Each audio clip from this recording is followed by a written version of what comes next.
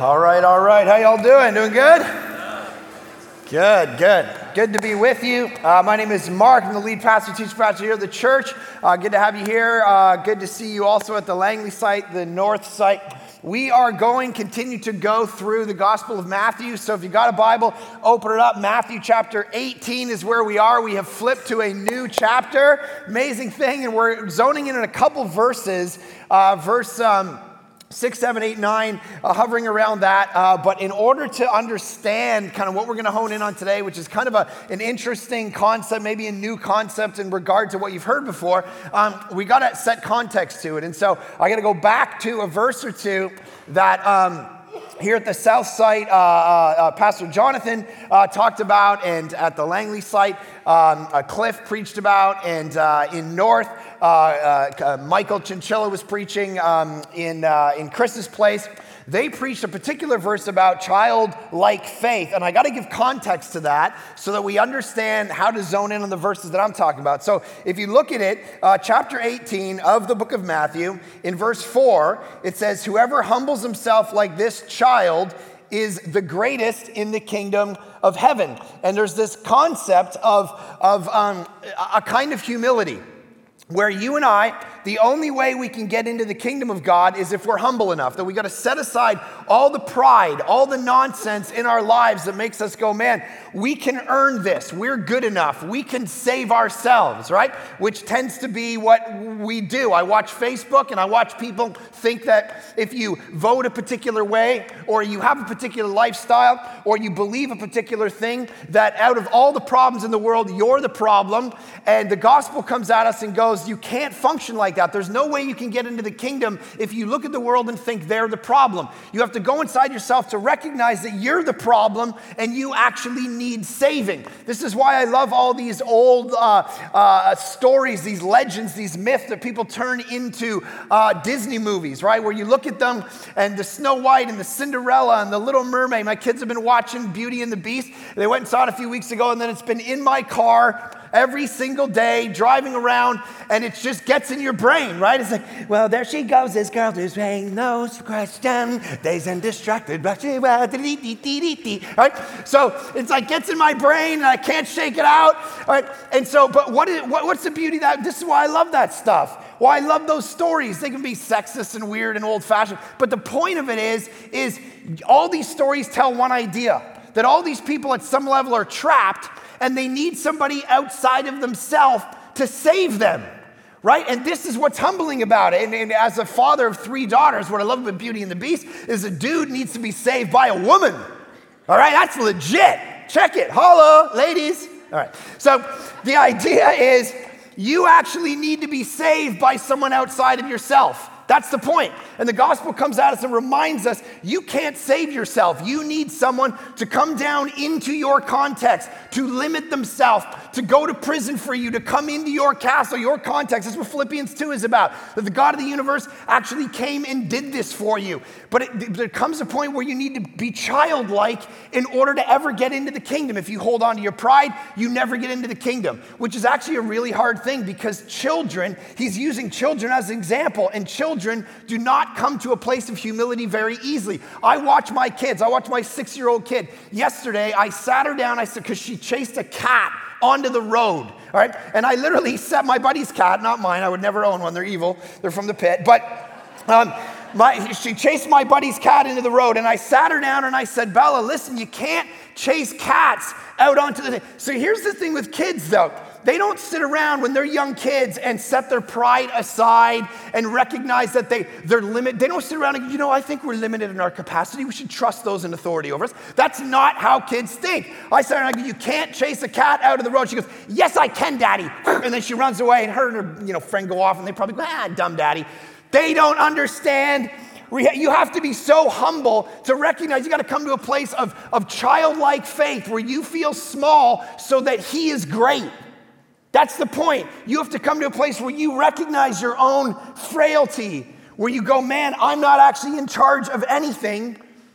I'm thinking about the prophet Habakkuk. I was thinking about it as my kid ran away from me yesterday. Habakkuk's this prophet. If you read it, chapter 1, he starts arguing with God, telling God he doesn't know what he's doing with the world. He's like, the Chaldeans are in charge, the Syrians are in charge, everybody's in charge, there's so much evil, there's so much destruction. God, you don't know what you're doing.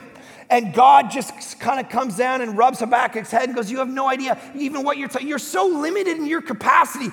Don't you understand? You don't even know what's going on the other side of the globe. You don't even know you're on a globe. You are so small, and you have to come to recognize your frailty, your vulnerability before you're ever going to trust Jesus, before you ever come to a place where you go, he is big, I am small. I was flying in on Friday. We went on a little bit of a vacation down to Palm Springs for about a week and a half with our family, hang out with the girls. We're flying in Friday, and I'm coming in over like Seattle, and I'm seeing all these massive mountains. And I just start saying to my daughter, look at these mountains. Look at how massive they are. Look at how small we are. Look at how big he is. This is why people vacation to places with beaches and mountains, because you feel small. You connect to something. You go, my gosh, look at my limit of capacity. There is something bigger. This is why we tend not to vacation in Winnipeg, right? We don't go, let's get the family together and go to the plains. And look at what? The plains, right? That's not how we want to go and remind ourselves. Look at the ocean. Look at the mountains. We got to be so this is where we come to a place in our life. The only way into the kingdom is if you go, I'm small, I must decrease, he must increase. God looks big, I look small. Jesus did something great for me. Now I trust in that versus trusting myself. That's what verse 4 is about. Now it sets up verse 7. It says this, all right? Matthew 18, verse 7 says this. Woe to the world for temptations to sin. So the first word that I want you to hone in on, underline, is the word sin. Because sometimes we misunderstand this word, all right? I'll come back to temptations in a second. Woe to the world for temptations to sin. It's the Greek word hamartios, and what it means is to miss the target. So it comes from the world of like archery. So you would take a bow and arrow and you would shoot it at a target. And sin was the idea that you missed the middle of the target. You just missed it. Like there's a center of a target and you were off it to some capacity, and all of us are off we're not perfect. And one of the first things you got to understand is you missed the center of the target, and you miss the center of the target every day. I was reminded of this yesterday. I went to a funeral. The book of Ecclesiastes talks about the idea that it's better to go to a funeral than a party, because when you go to a funeral, you start to actually think about life. And you start to kind of reflect and feel vulnerable and small. And I went to a funeral yesterday, and I was reminded how sinful I was. The man was an amazing man who passed away, and his family and friends came up and just gave testimony. This was a guy who would literally, every time he went to the store, he would like lead somebody to Jesus. This was the heart that he had. He'd go to the store and be like, hey, you want to come to know Jesus? Here's a tract, 4 spiritual laws. Here, you need to know Jesus. Here's how to accept him. Boom. People would just, all right, see. And then I'm sitting there going, when I go to the store, I just want to get mayonnaise. Like I'm feeling small right now. And they said that he's never, multiple people got up and said he'd never spoken a harsh word to his family, to his friends, to his loved ones. And I'm like, jeepers, like this is not what people are going to say about me at my funeral. Like my children are not going to be like, he never spoke a harsh word. Like that's, like maybe in the last 24 hours, he never yelled at anyone. Maybe they'll say that. And they were like, he wrote a note to his wife every day for 40 years before he went to work, telling how much he loved her. I'm like, come on, this can't be real. I'm the worst. This is why I'm the worst husband. I'm the worst father. I was listening to my kids yesterday. They asked me where I was going, and because I was dressing up, I said I'm going to a funeral. And then I heard my 3 daughters, and not a joke, they walked away and they started talking about who do you want to die first in our family? And there was a vote, and it was me, all right? I was like, what's going on, right? Listen, when I was a teenager, picturing having daughters, this is not what I pictured, all right? Like them voting me dead for, like not a good thing. And literally in the afternoon, after my 6-year-old ran out onto the road chasing a cat, I sat her down and I said, Bella, listen, you can't chase the cat. Daddy, yes, I can. And she kind of starts freaking out, like, yeah, I can do this, I can do that. And I'm holding her arms so that she doesn't get away, all right? And I'm outside my buddy's house. I'm like, listen, Bella, you got to listen to me. You can't run out. She's like, yes, I can, Daddy, yes, I can. She goes, rah, rah. And she starts screaming. I'm like, oh my gosh, people are going to think I'm abusing her. At this moment, a guy pulls his car up in the driveway and looks at me. And I'm holding my daughter as she's screaming, ah, Daddy, ah. I'm like, oh my gosh. And it's the pizza man. And I'm like, oh my gosh, I look terrible. This is awful. And so I let her go. I'm like, oh my goodness, I'm going to look like an abusive father. And he walks up with the pizzas and he goes, Pastor Mark? I'm like, no, how is this possible? Freaking pizza man. What's going on right now? So here's where this was hitting me over and over. Yesterday was a bad day for me, but it was a day where God said, you see this word, hamartia, you see this word sin, that you miss the center of the center of the center of the mark every day. This is what he just exposed to me over and over ago. I am not a perfect father. I'm not a perfect husband. I'm not a perfect pastor. I'm not a perfect friend. I am sinful, and everybody in this room is sinful. And this is why we needed a sinless Savior, right? This is why we needed him to come and save us, because we are bound to sin. And if you don't think you're sinful, 1 John tells you you're a liar. If you think you don't have sin in your life, you are a liar. You have sin, you miss the mark, you're not perfect. That's the point. And so we go, my goodness, I'm sinful. So I actually need a Savior to come and die for me and forgive me of my sin. That's the whole point. Every single one of us is in that place. Now, here's the other thing about being sinful. If you look at verse 10, he brings in somebody who we don't necessarily think about when we think about sin. He says, see that you do not despise one of these little ones. We'll talk about that. It's like, for I tell you that in heaven their angels see their face of my Father who is in heaven. See, here's what you and I got to understand. The people, you might have sin in your life and people don't know about it. It doesn't mean you're not sinful. See, the issue is not so much your spouse knowing, your friends knowing, your family knowing. The issue is you primarily don't sin against people, you sin against the Father. You sin against God. And so when you start thinking about your life and think, well, nobody knows about the sin yet, and so it doesn't have effect, what you got to understand is, first and foremost, the sin that we do in our life is against him. And here's the thing. Go flip your Bibles, Genesis 39. Genesis 39 is a great example of this, because theologically it's really important that we understand this, and I'll explain why in a second. Genesis 39 is the story of Joseph. Massive amount of the Bible is dedicated to the story of Joseph. It says this. He's in this place. He's working for Egypt. He's come up high in the ranks of Egypt now. I don't have time to tell you the whole story, but it says this, a very interesting situation. Now Joseph was handsome in form and appearance, 39 verse 6. Then verse 7. Now after a time, his master's wife cast her eyes on Joseph and said, lie with me. So her name's Potiphar. She's an extremely attractive woman. She's married to the man in power. She looks at Joseph and says, come and lie with me, all right? Which would have been extremely tempting to Joseph at the time. But he refused and said to his master's wife, behold, because of me, my master has no concern about anything in the house, and he has put everything that he has in my charge. He is not greater in this house than I am, nor has he kept back anything from me except you, because you're his wife. Then listen to this. How then can I do this great wickedness and sin against? Now, who does he say he would sin against? God. That's fascinating. So you're my boss's wife. And my issue, my priority if I was to sleep with you is not that I would sin against my boss, not that I would sin against you, not that I would even sin against myself, but I would sin against God. Even if no one else is looking, even if no one knows, the issue is that you and I have sinned against a holy, righteous, perfect God. We have missed the mark. And so what we got to start to understand is, when you get convicted about something, you gotta, when I grew up, before I was converted to Jesus, I was not a great kid. And so growing up as a teenager, I did all the things that teenagers do, which is, party and hang out or whatever. And I would go to sleep at night, and my parents would say, hey, you're in for the night, you're done, you can't go out.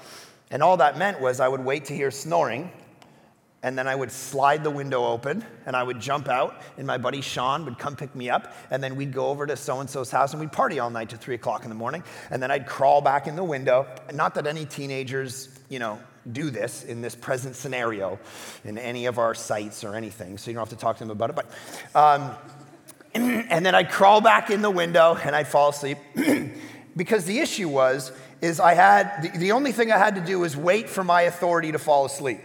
That's it. And so I thought that if I didn't get caught, that there wasn't an issue. The problem is the book of Isaiah says that God does not sleep. He never slumbers.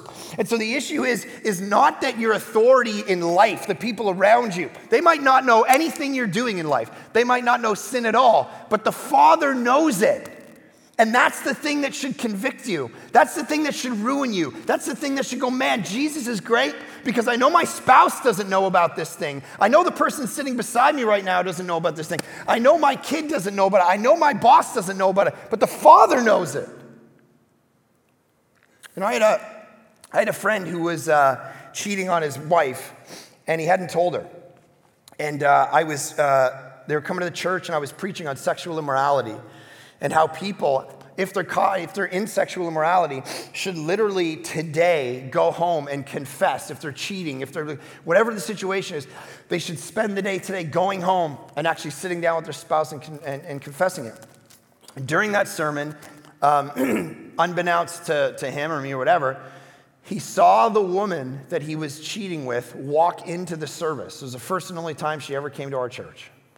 And she walked in and she sat down and she heard this sermon about you should confess your sin, and he was sitting there kind of sweating it out, going like, oh my gosh, And that afternoon went home and he confessed everything to his wife. But here's the thing. Long before that moment, the Father knew about this sin. Long before he confessed it to his wife, the Father knew and was pressing on him, was convicting him, was pushing his heart until finally there became a breaking point. See, that's the goodness of the Father. He knows. He doesn't sleep. He knows, right?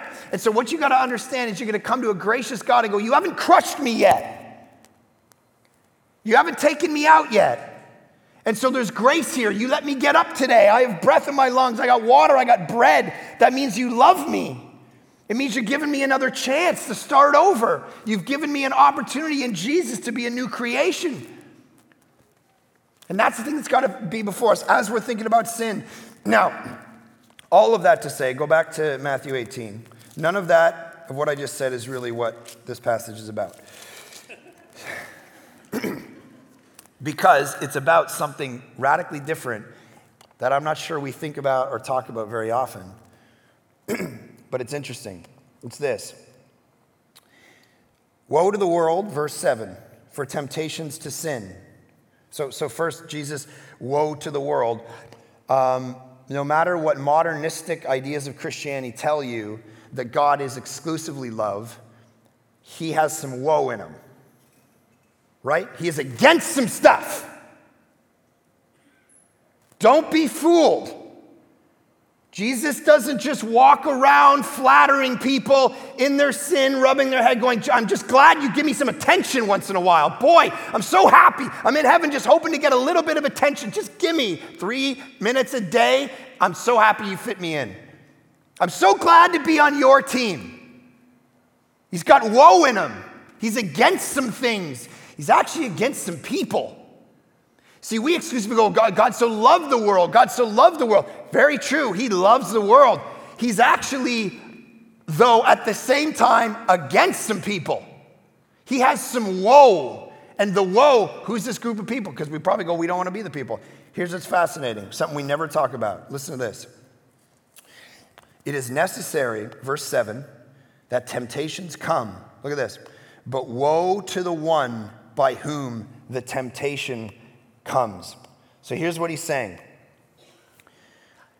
Here's the people. See, we often talk about our own sin. We have to talk about the need to deal with our own sin. We have to talk about the fact that, hey, God is against sin. God's against people who are sinning.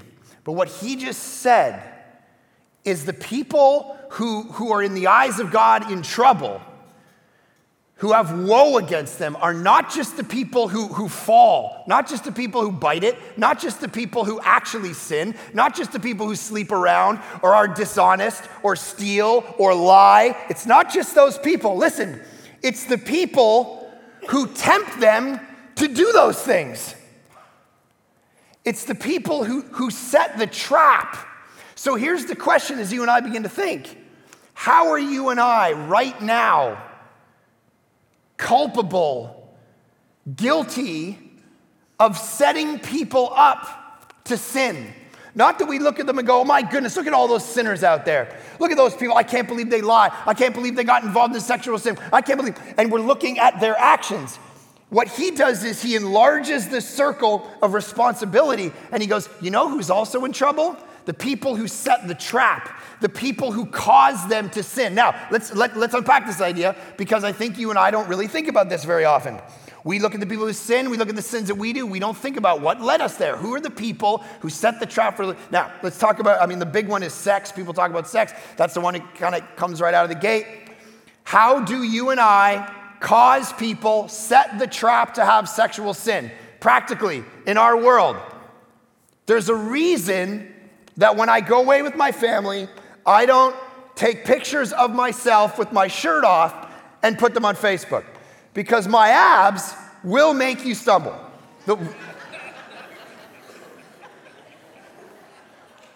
What? I don't understand why you're laughing, but okay, so if I take pictures of myself and show my abs on Instagram, it will make you stumble. Now think about this for our own life for a second. Think about how we function, all right? How are you participating in people? See, now, and here's what I don't want to do. I don't want to create this sexist thing where we look at women and we start doing this religious thing with women, and we're like, well, here, you can wear this, but you can't wear this. You can wear, this nice denim dress that goes from your neck to the floor and walk around like you live in Abbotsford. Then that's perfect. You should wear that, but you're not allowed to wear Lululemon pants. And your shorts should be this, and your top should be this. Then we get into, this is ridiculous. We get in this crazy world where we start religiously coming down on people, and that's not the New Testament. The New Testament, read Romans 14. It goes, yeah, a guy might stumble with drinking, or yeah, a guy might stumble with food. But here's what we need to do. The kingdom of God isn't about drink or food. It's about freedom in the spirit. And so here's what we need to do. I'm not, as your pastor, going to lay down a bunch of rules for how you men should not use your body to sexually allure other women, and how you women should not use your body to make sure that guys aren't stumbling and lusting. Here's what I'd rather do. Instead of setting out a bunch of religious rules for you, I want you to ask yourself, what is the Holy Spirit telling me to do? Amen. Right? Ask him. I'm not the Holy Spirit. I just told you I'm a disaster. Ask the Holy Spirit, what do you want me to wear? How do you want me to function? What do you want me to do to not cause people to stumble and sin? As men and women, ask yourself that question. And here's why we don't just allow that. Here's why we get into a religious pattern where I'm going to lay out a list for you of the movies you can't watch, of the things you can't do, of the things you can wear and the things you can't wear. Here's why we do that. Because we don't trust the Spirit to speak to people, and we don't trust people to listen to them. That's why. When I was at this funeral yesterday, the son told a story. It was fascinating. He'd been in an accident, and he was in the hospital, and the doctors were telling him that he was never going to walk again. He would never walk again. And he said, I didn't care at that moment what the doctors said to me. I didn't care what friends were telling me. All I wanted to know was what my dad said, all right, this man who had passed away. I wanted to know what he had to say, because he was this man of an intercessory prayer, and he would just hear from God. And so his dad got on the phone, he said, listen, I don't know what they're telling you, but I had a dream, and you're going to walk again. I saw it in a dream. And then he said this, son, I want you to open your Bible, and I want you to point to a verse, And that's the verse that God has for you right now. And the guy's like, what? And the guy's a pastor. He's like, well, this is like the worst hermeneutics ever. All right, we shouldn't do this. And so he's like, okay, bring me my Bible. And so they brought him his Bible, and he opened up his Bible, and goes, bam! And it was Psalm 147. You know what the verse said? Here's a guy laid out in the hospital, can't walk. And his father said, just open up your Bible. God told me, put your finger down. Here's what the verse said, Psalm 147. His pleasure is not in the strength of the horse, nor his delight in the legs of a man. The Lord delights in those who fear him, who put their hope in his unfailing love. The only verse in the whole Bible that talks about a man's legs. Now, here's the thing. His dad trusted God to, I wouldn't have done that. I can't trust like that. I'd be like, son, open up your Bible to any chapter, take your finger, Psalm 147, Psalm 147, because I don't trust God enough to do the finger thing. But this guy did. Do you trust God to speak to people? You are not the Holy Spirit. One of the worst things you can do is try to be the Holy Spirit for your spouse. Right? Women tend to, hey, I want to make my marriage better. And men tend to avoid it because they know if they go to a retreat or they go to counselor, stuff's just going to get stirred up. And the key priority for a man, remember in the marriage series, is what? Peace. That's all he wants to do. Counselor doesn't sound like peace. Counselor's going to dig up all this old junk. Then we got to talk about it. So what do? We bring home the marriage books and we stack them up on his bedside table. Hey, look, I got some new books. How to be a true man. How to be a better communicator. And you know what he's going to do with those books? He's going to look at them. And he's just going to keep his day. He just doesn't want to go near. It's like, over there. They're over there, man. Because you know what he hears you saying? You took on the role of the Holy Spirit. And you're going to tell him now what to do. You're going to speak to him, and you're going to tell him. See, this is what we do, and men do it too. We play this role of the Holy Spirit in our spouses' lives, in our friends' lives.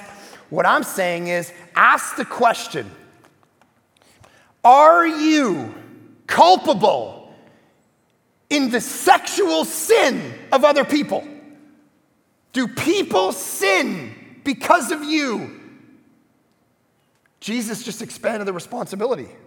And he goes, guess who's actually responsible for people's sin? Not just the people who do it, the people who set them up. Now, sexuality is an easy one. We always go at that one because, that's what conservative Christians love to hone in on, right? Sex is the ultimate, those people, I can't believe Rihanna, she's out there shaking, making people sin.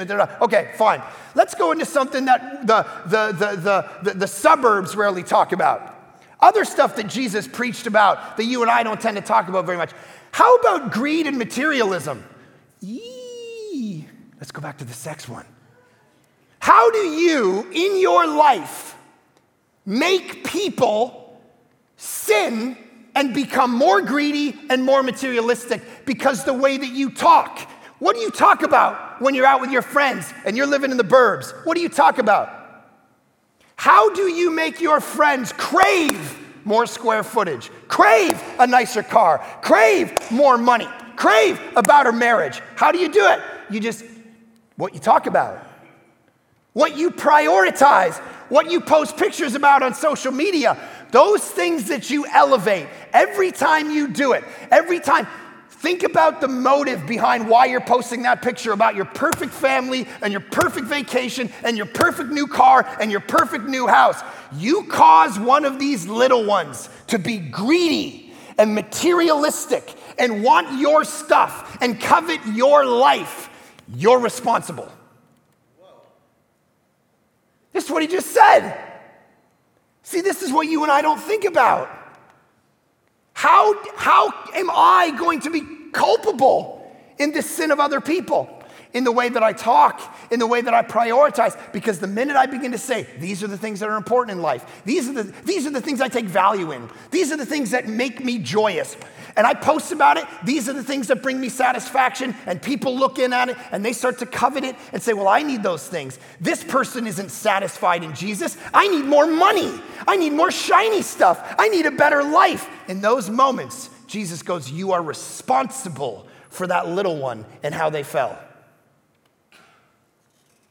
I was sitting with my buddy one day, and I said, let me tell you about the most brilliant television show that's ever been created, and I want to sit down and start watching with you. And he's like, what is this show? It's crazy. I'm like, dude, this is the greatest show ever invented.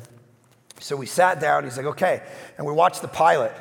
And in the pilot, about halfway through, boom, there was a naked girl.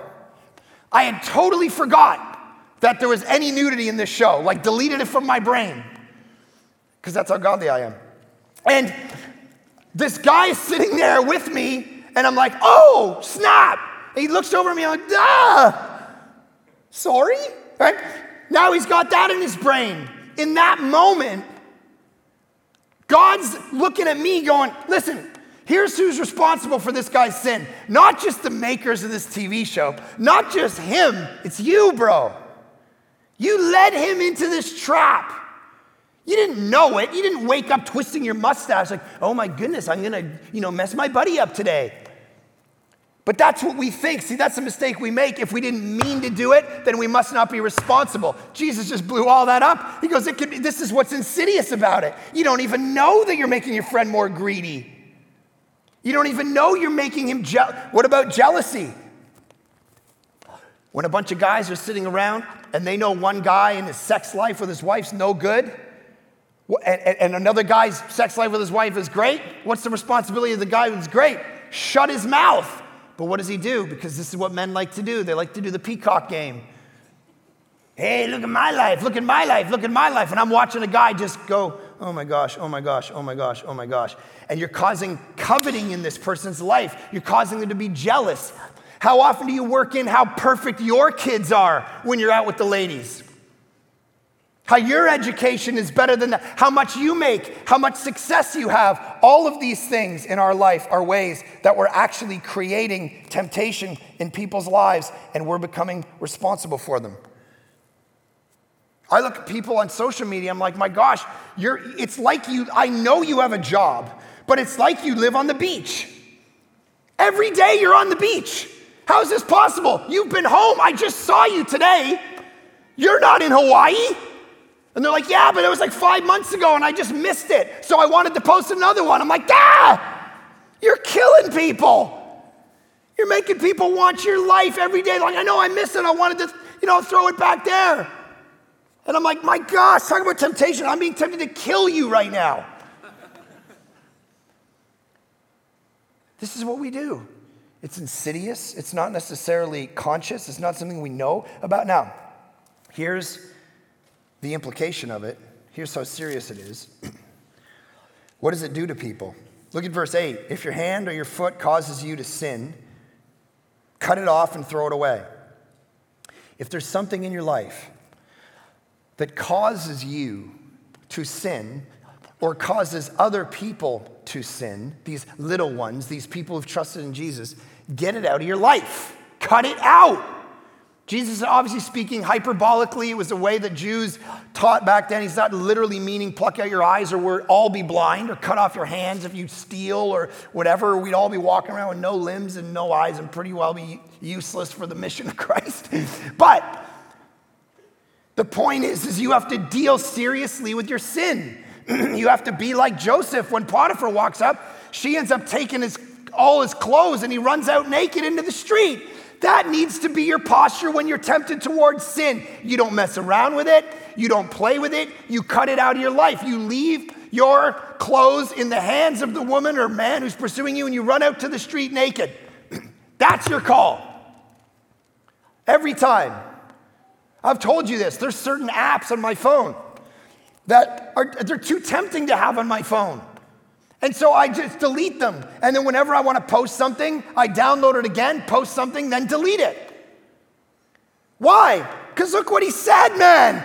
If your hand causes you, foot causes you, your eye causes you, Cut it off.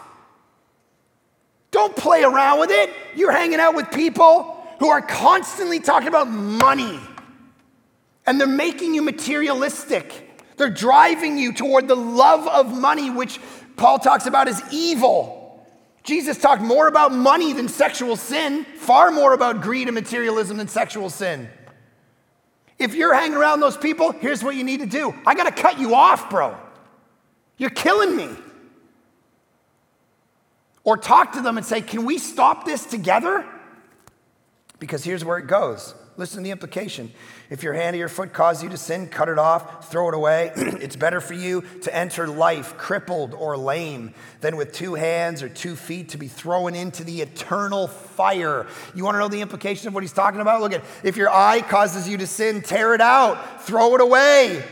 It's better for you to enter life with 1 eye than with 2 eyes to be thrown into the hell of fire. You and I go, my gosh, why is he talking like this? Because he's saying this is where a shriveled soul that wants to tempt people to covet their life and make them jealous, this is where they end up. And every single one of us at every moment is going to one of these 2 places. We're entering life or we're moving our soul toward hell. This is what he's talking about. C.S. Lewis, in his most famous sermon, The Weight of Glory, he puts it this way. Listen to this. He says, it is a serious thing to live in a society of possible gods and goddesses. To remember that the dullest, most uninteresting person you can talk to may one day be a creature which, if you saw it now, you'd be strongly tempted to worship, or else a horror and a corruption such as you now meet, if at all, only in a nightmare. All day long, we are in some degree helping each other to one or the other of these destinations. It is in light of these overwhelming possibilities, it is with the awe and the circumspection proper to them that we should conduct all our dealings with one another. All friendships, all loves, all play, all politics. There are no ordinary people. You have never talked to a mere mortal. It is immortals whom we joke with, work with, marry, snub, and exploit. Immortal horrors or everlasting splendors. Every moment, we are helping people to one of these 2 destinations. And what Jesus just said is that we become responsible for the sins of the people around us. See, this is where this pushes against us as modern Canadians. Here's our philosophy. The only person I'm responsible for is who? Me. This is what we say to each other, even in the church. The only person you're responsible for is you, man. As long as you and the Lord are good, you can't, don't worry, it's just you, and you're responsible for you, and I'm responsible for me, and that's all we can do. Jesus just blew all that up, and he goes, no, you are your brother's keeper. You're actually responsible for this.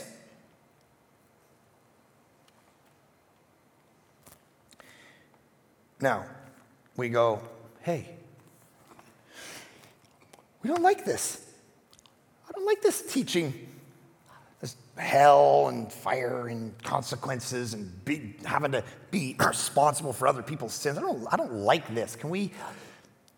Here's the problem. Text like this, it's a warning text. It's Jesus warning every single one of us here about something. And with warnings, Jesus isn't really asking our opinion. Like when we were away, I think it was Tuesday, Wednesday night, my 8-year-old daughter, in the backyard of our friend's house, right by the pool, fell into a cactus. Not a good thing for an 8-year-old to do, a full-on cactus. Now, you may be asking yourself, why is there a cactus beside the pool? I don't know. There was a full-on cactus. My 8-year-old falls into the cactus. All the spikes of the cactus ran from her fingertips all the way up her arm. Boom, hundreds of them. She starts to cry out. She runs in the house. and we're letting, oh my goodness, just spikes everywhere. What are we going to do? What are we going to do? My wife says, look up what we're supposed to do. I said, okay. So I Google, what are you supposed to do with a cactus in an 8-year-old arm? Google machine says, put glue all over her arm, and it's going to dry, and then you rip it out. So I'm like, okay. So I walk in, I'm like, okay, here's the deal. We're going to put glue all over her arm, and it's going to dry, and we're going to rip it out. My wife goes, that's the stupidest thing I've ever heard. Go back and look up something else. I'm like, we're not doing that. Fine. An hour later, she's like, I think we should bring her to the hospital. So she drives to the hospital, sits 5 hours in the hospital, all right? Sits 5 hours in the hospital. Yesterday, we're telling the story. What did they do? This woman says, well, what did they do? She said, we went to the hospital, waited 5 hours, and finally the doctors came out, and they glued her whole arm, waited for it to dry, ripped it off. They were brilliant. I'm like, what? What do you mean they were brilliant? Here's the thing about a cactus. When you go buy a cactus, imagine you were to say, I'm going to get this cactus, and the guy selling you a cactus goes, if someone falls in this cactus, it's really going to hurt. Here's a warning to you. It's going to hurt a lot. And you went, I'm offended. I do not like this warning. Cactus going to hurt me. He goes, I'm just telling you reality. I'm not asking your opinion. When the God of the universe tells you you're responsible for people's sin and there's hell to pay, you don't get to go, you don't like it. It's a warning to you. He's gracious enough to pull the veil back and go, hey, this is just what's going to happen. And so we begin to feel the burden and the weight of it, and we shouldn't, because where's the Gospel of Matthew moving? From chapter 18, and we start to feel it and feel it and feel it. He's about to go to the cross. He's about to pay for all the times that you have led your family and friends into sexual sin and greed and materialism and jealousy and coveting. He took it all on the cross every time you've done it. Every time you will do it until the day that you die. He is the only solution. You cannot make yourself better in this area. You can only depend on what he did for you and the power of the Spirit that comes through it. That's where the weight starts to lift and we go, okay, go back to the beginning. I'm a child. I do not have it in myself to make this happen. I am weak. I am vulnerable. But Jesus, by your grace, forgive me. Father, I do pray that very thing. I pray that today is a day where we reflect on something maybe we've never thought about.